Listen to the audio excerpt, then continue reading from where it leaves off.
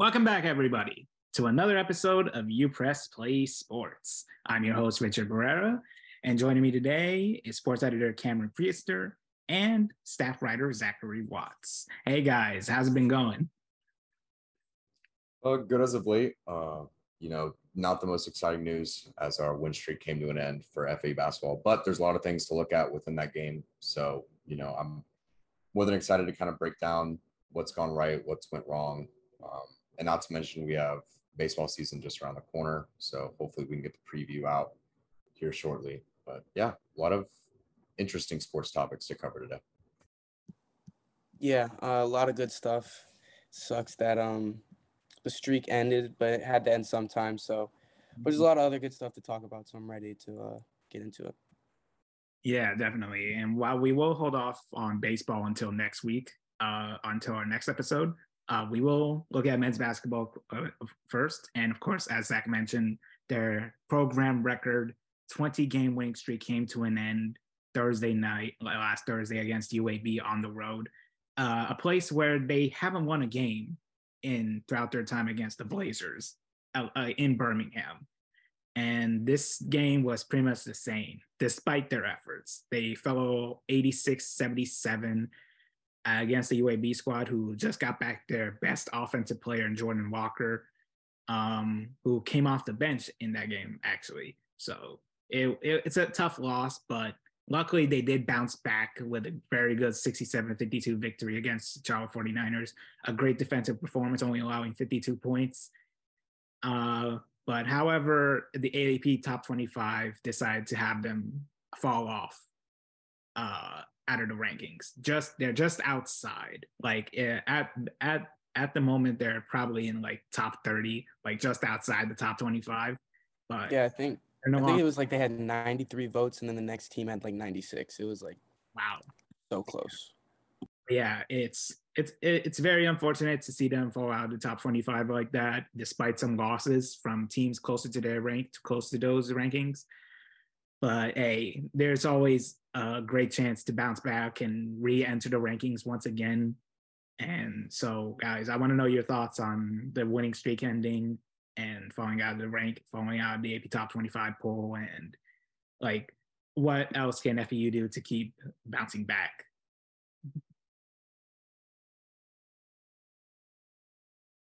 Yeah, so for the most part, just for the basis of the rankings, I'll say, a lot of people definitely don't have a ton of respect for mid-major conferences outside of like Gonzaga, who I don't even consider a mid-major team. But, it's really hard to maintain your spot in the rankings, but you have to keep winning. And, people were waiting on us to slip up one time, and that's all it took. It took for one loss for them to kick us out of the rankings. But, I still have high hopes for our selection coming up for the tournament. I still have high hopes in that regard. Top 25 doesn't mean much to me. You don't get an award or a trophy just because you finish within the top 25. So I don't have any strong feelings towards that. As for the basis of the game itself and how our win streak came to an end, it just, a lot of things weren't falling our way, especially late in the stretch. We tend to be slower in the first half, or even if we aren't slow in the first half, we're just so much stronger in the second half due to rotational depth, guys coming off the bench, playing a huge part. But it's really hard to win games when you're 8 from 36 from the 3-point line. Our shots just weren't falling behind the arc. And, what I even loved is, even though we struggled in that regard, the very next game against Charlotte, which we ended up winning, we were not afraid at all to shoot beyond the arc. So it just goes to show that just because we had a bad game in one regard doesn't mean we're going to completely switch the game plan or we're going to fall away from what made us so great up until this point. I will give credit where credit is due on UAB side of things. They played exceptionally well defensively with their defensive help rotationally. They had a lot of help inside that forced us to put up a lot of 3-pointers, even though that's probably what we didn't want to settle on. So that ended up hurting us in the long run. I'm pretty sure, though, UAB ended up going to the line 31 times that game. So they were 26 for 31 from the line. That also does not help at all. But with all that being said, if I were to tell you we were 8 for 36 from 3 and we gave up 31 free throws, but we only lost by 9 points, you would say we did an exceptional job at covering that margin. We still made it a very competitive game throughout. So, there's a lot of good to take away from that. And I'm honestly glad we got to see some of our weaknesses because, when you get down to the tournament, you're going to be facing the best of the best, and you got to be able to identify what you need to improve on if you want to make a good run. And in our case, a Cinderella run, as some would say.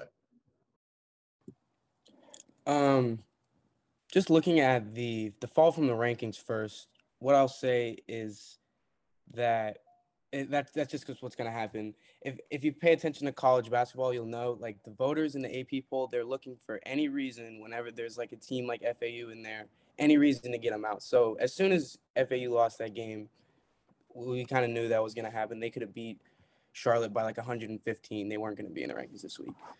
But looking at the UAB game specifically, the streak just had to end. We knew it was going to end. They weren't just going to win out through the national championship. And it just happened to be that night. As much as we wish. There was a chance, but that just wasn't going to happen, and it wasn't FAU's night. It seemed like the shots just weren't falling for FAU, and then every shot was falling for UAB. That's what's going to happen. But the fact that they were just quickly able to regroup and kind of, especially in the second half against Charlotte, they looked a little shaky in the first half, went down into halftime. But to come out like that in the second half after like coming off a game like that and then a shaky first half tells me all I need to know about this team. Let's not panic. It sucks that the streak's over, but let's not panic. We got 2 big conference games at home coming up. Let's not panic. This is still the same team from before. The streak had to end eventually. Yeah, and I completely understand that. This team, they are not pretenders. They are for real. And their bounce back win against Charlotte showed us that. Like, you're not really going to see them lose that often this season. And we're just going to continue to see them win. And hopefully they can start off another streak of winning games as they take on Rice in a Battle of the Owls matchup on Thursday at 7 p.m. at home in the Borough. And then taking on Louisiana Tech Saturday afternoon on February 11th. So best of luck to them. And hopefully they can also extend their winning streak at home to 16, which would be an actual record for them. They could tie it with a win over Rice, and then beating Louisiana Tech would set a new record with their home winning streak. So best of luck to them, and go Owls. And moving on from men's basketball, we head on to women's basketball. They did go 50-50 from their last 2 games last weekend. They did beat UAB 80-75 on Thursday, opposite to their men's basketball counterparts, but couldn't keep it up as they only scored 59 points in a 73-59 loss to Charlotte last Saturday. So still up and down at the moment. They have a 12-10 record, 5-8 in conference play, inconsistent offense as a whole. What are your guys' thoughts on how they should be able to maintain consistency, especially as their season gets close to the end? For the most part, I would just say, first, let's address the strengths. I think team rebounding has been a huge point of emphasis for this team throughout the year. I think we do a phenomenal job of out rebounding teams offensively and defensively. I'd like to see more second chance points because even though we're getting rebounds on the offensive side of things, it just seems like we aren't converting them as much as we need to. In terms of the UAB game, more specifically, we were able to pull out a win in that regard, but we kind of got help in the same way that UAB was helped in the men's side of things with the free throw shooting. We went to the line 30 times. We're able to convert a lot of those. So it's always good to convert your foul shot opportunities, From the scoring side of things, we talk about offensive inconsistency, but I will say one lady in particular that stepped up huge was Anaya Hubbard. She had 28 points in the win over UAB and was also the leading scorer with 19 in the loss against Charlotte. So she's done her part, I'd say, offensively. It's just, basketball's a team game. We always talk about it. There's 5 people on the court. Everyone has to step up, or anyone can step up any given night. So, we don't want to let her efforts go unrecognized. She's playing phenomenally well. I just feel like offensively, we still need to figure out some things, whether it be 3-point shooting, just being a little more consistent offensively in terms of second chance points. I think we can improve in those regards. And there's still enough time to. We're 12-10. We are sitting above 500, so we know what it takes to win. we are winning basketball teams in terms of winning percentage. It's just gonna take some sorting out. Yeah. Looking at the UAB game, they kind of returned to like the team that we saw like towards the beginning of the season. Everything we talked about on the last episode, like the things they need to improve on, they did. They spread the ball around. Anaya Hubbard had 28. Jada Moore, who's been very, very quietly efficient, I think, all year. She had 14. Joya Maddox had 10. Rosenthal had 7. That's what we talked about. They got started early. I think they shot like 40% from the floor in the first quarter. And ended up in a pretty solid win. But all of that just seemed to kind of disappear on Saturday against Charlotte.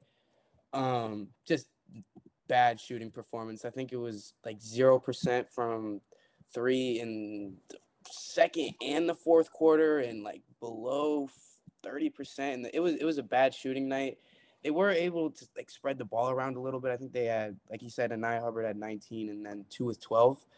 But it just wasn't. It was very hot and cold from Thursday to Saturday to go from such a strong performance, and just especially on offense and on Saturday, you just can't go hot and cold like that, especially at this point in the season. You want to be rolling from game to game, and it's just not going to get any easier as we finish the season and into the conference tournament. So, hopefully they can fix the consistency, but it's got to happen now. Yeah, definitely. And I do like see consistency on the defensive end. While it is questionable at times, it is at the very least consistent. I think the main issue is that they have to be more consistent offensively. Like whoever's scoring outside of Anaya Hubbard, we need to see more contribution with scoring from other players, and just have a more collective effort when it comes to finding the right shots and making the right plays as a whole. And they can do that with this 2-game road trip as they head out to Houston, Texas to take on Rice Thursday at 8, February 9, and then Louisiana Tech in Ruston, Louisiana, Saturday, February 11. So best of luck to them on their 2-game road trip. And with that will conclude our section with FU sports. Now we head on to national sports. And we're going to start off with the NFL, as this Sunday is the Super Bowl between the Kansas City Chiefs and the Philadelphia Eagles. Highlighting them are their 2 star quarterbacks in Patrick Mahomes and Jalen Hurts, as this is the first Super Bowl that stars 2 Black quarterbacks. So guys, I want to know your takes and your predictions on what will go down for the Super Bowl and who will come out on top and who will take home a Super Bowl MVP. Well, I'd say most of the headlines that I've been seeing are more catered around either, the Kelsey brothers and having their whole family being torn apart with this Super Bowl.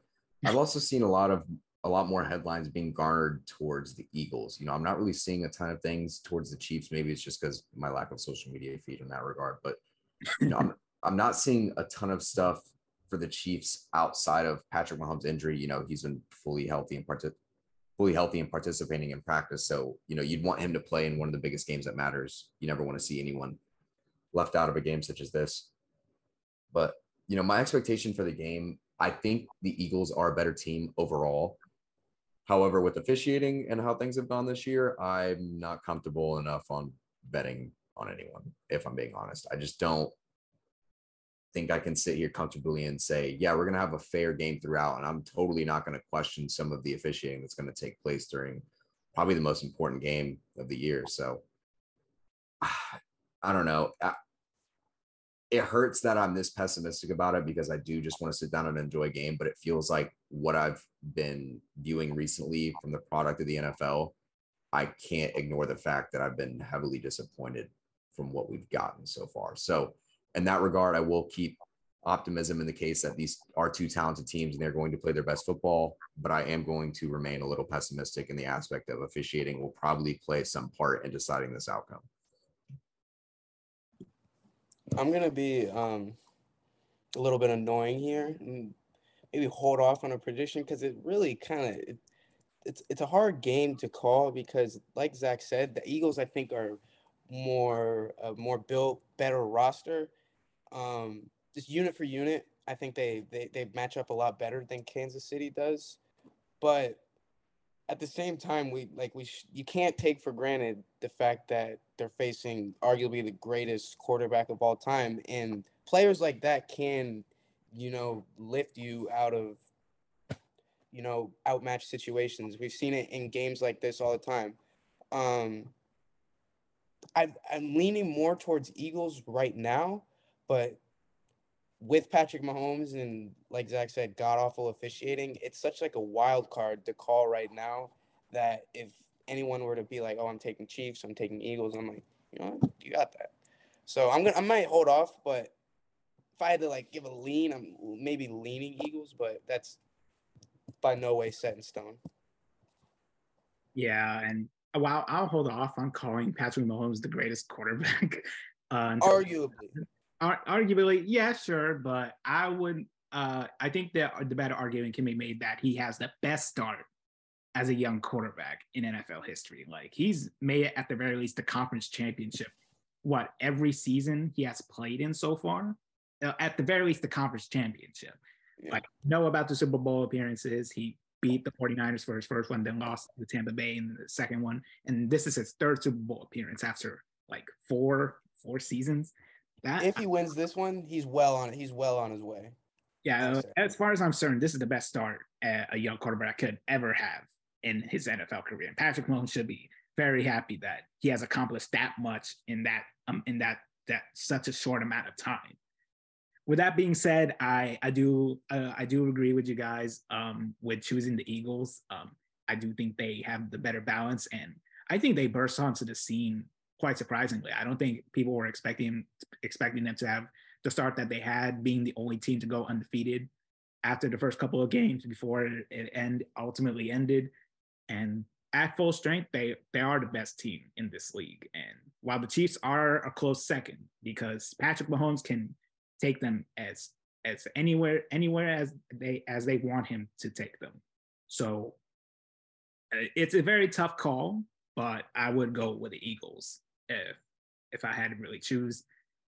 But yeah, I think Jalen Hurts will come on top with the Super Bowl MVP, and Patrick Mahomes, he's going to give it a good fight because this is a very good matchup between two great quarterbacks, especially with them being at such a young age in their early to mid 20s. It's insane.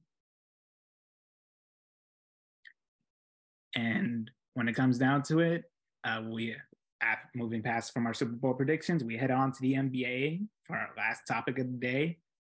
And some trading chaos has happened this past weekend as the Brooklyn Nets finally decided enough was enough and sent Kyrie Irving out of there, as they sent him to the Dallas Mavericks for Spencer Dinwiddie, Dorian Finney-Smith, and a draft pick. Even though the Lakers were very interested in him, they wanted to get him, but it seems like the Nets were asking for too much when they could have just sent Austin Reeves and Max Christie. I don't know how damn bad you got to be to keep Austin Reeves and Max Christie over Kyrie Irving, but okay, you do you, I guess, Lakers. You do you. And by Lakers, I mean the front office, because ain't no way LeBron would say no to getting Kyrie Irving in exchange for Austin Reeves and Max Christie. But I want to know your guys' thoughts on the trade and how it benefits both teams moving forward, considering a lot of chaos happened throughout Kyrie's time in Brooklyn. Yeah, I'll start us off by saying I didn't think there was a chance in the world he was going to go to the Lakers to begin with. I just don't think the Nets front office wanted that to pass, nor do I think the league wanted to see that happen. I will say I had talked about this earlier with a friend, and I told him, even though it was not a smart move, I said Mark Cuban would probably do his best to satisfy the fans and giving Luka some help.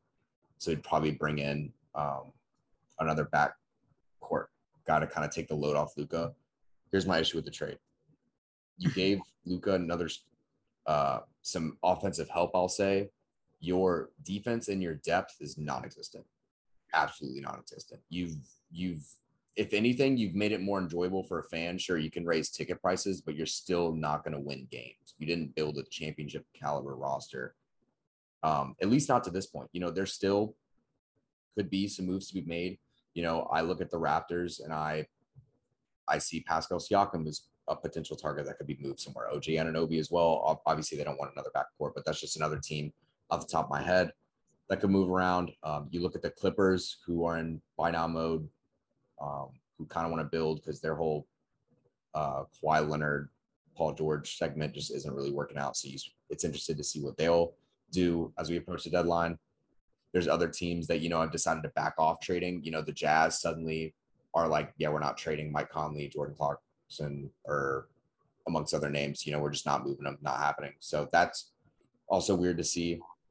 Obviously, this morning, the Heat traded Dwayne Dedmon. That was kind of like a interesting look on the league. But, teams are making moves. I'm glad that everyone's not stagnant or just thinking that they have all the pieces to the pies, one would say. But, it's good to see some movement. I will say this will be my last thing I'll point out. I am more upset that they immediately went to LeBron to get his comments about the whole Kyrie trade. Like I didn't realize this man was the legitimate father of Kyrie Irving. Like he's his own man. We don't need his thoughts and opinions on everything. And I mean, it should be silly to say that because we know the Lakers should have pursued them. But if anything, in my mind, him making a comment about that only kind of weakens the relationship between him and his already backcourt stars. Does that kind of show him he doesn't already have the respect of the guys sharing the backcourt with them, or well, technically it's frontcourt, but on his team, I should say. It just didn't seem like the smartest move, at least, especially if you want to, make a playoff push and have this team mentality. So I was kind of disgruntled with the way they handled that, but teach their own. I'm not the script writer for the NBA this season. Looking at it from the Mavericks side, I also don't like this trade because this could very easily turn into a disaster for Dallas, and I think has like a 5-6% chance of working out how they think in a championship. And mainly because I say that is, from my understanding, Kyrie Irving still hasn't signed any kind of extension on the contract that Dallas picked up from Brooklyn, which expires at the end of the season. So yeah, no, they haven't. So in theory, he could just at the end of the season walk to Los Angeles, wherever. So knowing this, the Mavericks front office, they're making this kind of gamble on Kyrie leaving while sending, like you said, when you don't really have depth and you don't really have that many defenders, and you send the good ones to Brooklyn, you're fixing one problem, I guess, and creating another one. And it just seems like such a Kyrie Irving thing to do, to just turn Dallas into an unsalvageable disaster, and then 4 months later be like, all right, I'm out. That just seems like something he would do. So it's a huge gamble, I think. With, I guess, high risk, high reward. It's kind of Mark Cuban's thing. He's like the businessman, but I don't see many universes where this works out well for Dallas. Looking at Brooklyn, not really sure what to feel. I feel like more of this was kind of them, the human side of it, just wanting to get rid of, Kyrie Irving, and because their owner has been just very petty with Kyrie Irving. If you've been paying attention, and it just seemed like he was just done. More than wanting getting rid of him, more than a business decision. So I'm not sure where that leaves KD at the end of the season, or where it leaves the Nets now, because they were kind of rolling before Kyrie Irving pulled a Kyrie Irving at the beginning of this week. So I don't know where this leaves Brooklyn. Are they competitive? Do they blow it up? I'm not sure. And they didn't lose, I'd say, but it puts them in a weird position, especially where they were a week ago. Mm-hmm. Now they're about to lose they lost Kyrie Irving, and who knows what's going to happen to Durant. So I'm not sure where it leaves them. Yeah, and when it comes to Dallas, I understand why they did this trade. They needed to give Luka some scoring help because Spencer Dinwiddie, as good as he is inconsistent with his scoring output, even though you always expect like 10 to 15 points at the very least from him. And then he has his occasional scoring outbursts, but it is inconsistent. And the Mavericks were looking for something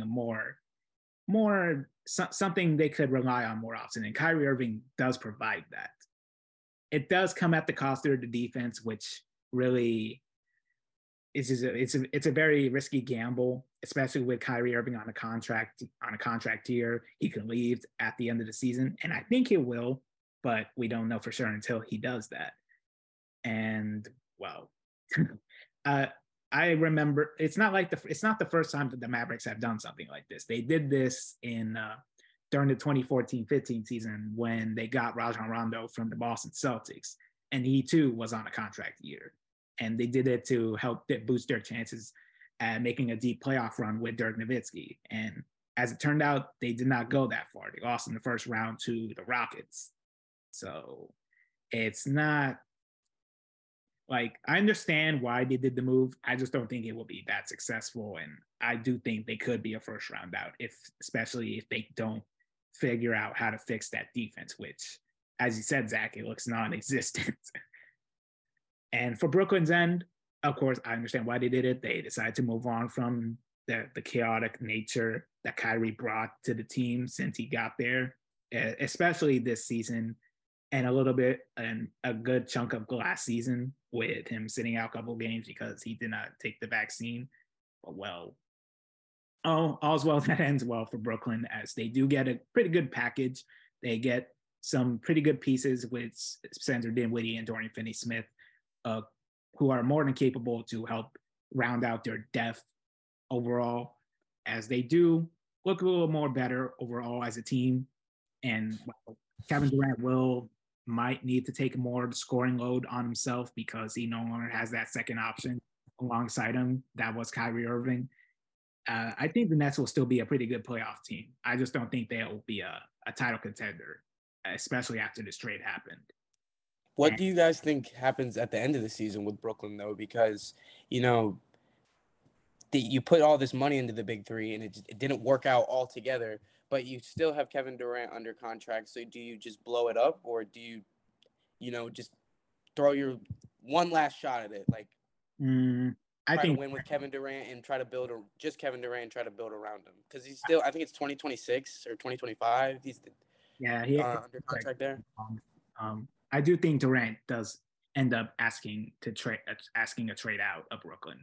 I think he asked it himself unless Brooklyn does it for him. But I think it's the former. I think Kevin Durant will ask a trade out of Brooklyn after this season. Where? I don't know. But hey, our guess is as good as anybody else's when it comes to Durant. Future Bulls legend. Yeah. I would just say it. You could go either way with it from the ownership perspective, but obviously this was way more reliant on what Kevin Durant wants to do with his future. Because if he's not mentally in it for the Brooklyn Nets, it's better to just ship him off and see what you can get in return for him. You already got some decent pieces in Dinwiddie with the whole shipping off of Kyrie. Obviously, it's hard to bite the bullet per se when you had this big three and all this super high expectations of being a championship or a dynasty per se. But, sometimes you have to accept failures in some regards. If I were them, first of all, get Ben Simmons out of there. I don't care. I'm not sold on him as a player anymore. I think that project sailed long ago. You got to move on from that. If you can get a big return for Kevin Durant, I'd say go for it. There's a ton of young talent in Phoenix. I know Phoenix wants to re-pursue their role with him in that regard. So if I were them, I would maybe entertain some of those deals. But yeah, that's probably all I'll say about Kevin Durant. I did want to add one more thing in terms of the Dallas Mavericks. If they really were serious about making a push, there's plenty of big men that are up on the auction block. You look at Noel, who's on the Pistons right now. I know his numbers aren't great as of now, but that's just another big man that can help you in your backcourt, help you defensively a little bit. You know, if you want to bring in Kelly Olynyk, who's done an exceptional job on the Jazz up to this point, I think that would be a good add. Even Vanderbilt would be a good look at them as well. You know, there's plenty of teams that are looking to ship out players. It's just whether or not they want to take the right approach to it. Then again, I'm not Mark Cuban. I don't know what their best point is going forward. You know, they're not even certain with what's been going on in the media lately. They're not even certain if, you know, Kyrie's going to be there the full time, which I think is a dumb conversation. I'd hate to entertain it, but you know, I'm a big Luka fan. I hope everything works out okay for him. If we don't see him get at least a ring or an MVP, I'm going to be very disappointed in how his career's turned out for the Mavericks. And I think they still like are in some sort of position to make another move for a big man, some defensive help, because it's not like they sold the house exactly to get Kyrie Irving. I mean, I don't think they're done. I think they're still prime. Maybe not a premier talent at big man that's available, but there's definitely space there, and I think they'll make him. I think you have to, because like they're not, the Mavericks front office. They're not dumb. Like they're not like not seeing like the same things we are. So my thought process is if they make that move, another one has to be coming, or they're just like not good at their jobs, which is a possibility. Yeah, we'll know as the season winds down. Is the first that's for certain. And for our last question regarding the NBA, LeBron James, even though it's possible that he might not do it tonight, as of this recording, it's Tuesday, as they are taking on the Oklahoma City Thunder at 10 p.m. on TNT. There's a good chance, while it's possible that he doesn't do it tonight, there is a good chance that he will pass Kareem Abdul-Jabbar to become the NBA's all-time scoring leader. All he needs is 36 points to pass Kareem, and he sits alone at the top when it comes to having the most points ever from an NBA player. So what do you guys think on how long LeBron has been doing this and how historic, like how incredible it is to see him get to this point at his career where he's at the top of an all-time scoring chart, above Kareem of all players? Yeah, I'll start by saying it would be the biggest bag fumbling of all time if he breaks the record against OKC. There's just way too many storylines if he breaks that in LA. So I can almost guarantee you he will not be breaking it against the Oklahoma City Thunder. So let's get that out of the way. Number two, based on his career-wise, you know, you speak about like the longevity of his career, but you know, usually in terms of longevity, that usually hurts your career numbers overall, just because it's so hard to maintain being able that much of just being able to put up that much output throughout how long his career's been. And you know, I think he's top 5 in terms of points per game numbers throughout his career. No other person within the top 10 is in top 10 in assists except for him, and I think he's well within that, as well as rebounds as well. So he's top 10 in pretty much every important statistical category there is. So not only has he been playing for this long, he's been extremely efficient for this long as well. You know, I'm not going to get into the whole greatest of all time debate. That's completely beyond me and ignorant in my opinion. But, you know, for me, he's the best player I've ever seen watch personally. It's been a pleasure to see him and what he's done so far. So for him to break this mark, in my opinion, he's definitely going to use Kareem's skyhook move to break it. I just think I've seen him work on it too much in practice for him not to bring it out. I could totally see him driving to the left and just throwing a skyhook. I don't know why. I just see it happening. It would be the biggest, like, there you go, Kareem. I'm the greatest scorer of all time.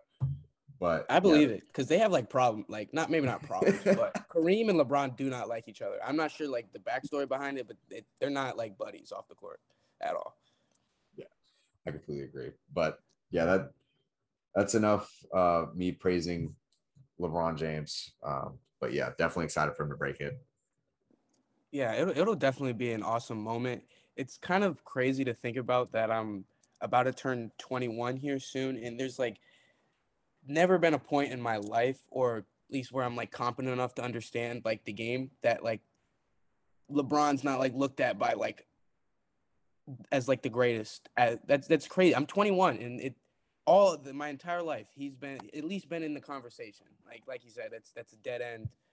Could go on forever. It's not only that, like, it's just that, like, he's playing for this long. It's how he efficient and dominant, and it's insane because it's I think it's kind of different than looking at like Tom Brady or something like that, because Tom Brady's not like running like coast to coast and slam dunking. It's crazy that he's this 40 or pushing 40, and he can move like this and score at such an efficient level. It's crazy. And the fact that I've, been able to grow up watching, even like not even a Cleveland fan, or I wouldn't call myself like a LeBron fan per se, but just being alive and being able to witness his amazing career is, it's crazy. And he did like, I'm not a LeBron fan, like I said. He doesn't get the love he deserves, I don't think. Yeah, like at the end of the day, he does. He will go down as one of the greatest of all time. That is no debate. That doesn't need a debate. We know this. Whether he's better than Michael Jordan or not, anybody can make that argument. It's a fair argument to make, and it really doesn't matter because we know what he is capable of and all the accomplishments he achieved throughout his very illustrious career. And topping the scoring chart, passing Kareem, whether it be tonight against the Thunder or Thursday or against Milwaukee, which would be more poetic against one of Kareem's former teams. So I understand where you're going with, Zach. I think it's possible that he doesn't pass it, which I think so too. I think he gets like 25, 30 points against OKC in a win and then take on Milwaukee and then he passes Kareem. I think that's what will happen. But no matter what, LeBron has done so much, winning championships, being on so many talented teams throughout his career. And, well, it's just not much else to say besides he just continues to make history, and passing Kareem to become the all-time scoring leader, it doesn't get much better than that. Yeah, the last thing I'll add, because I know we're running short on time here. The way I see it is he's going to have probably like 30 or 31 tonight to keep his average to be within the MVP running, and then he's probably going to break the record on his first shot next game. That's how I see it going down. That way you get all the festivities out of the way early. Everyone knows what they signed up for. Everyone's happy. Yeah, for sure.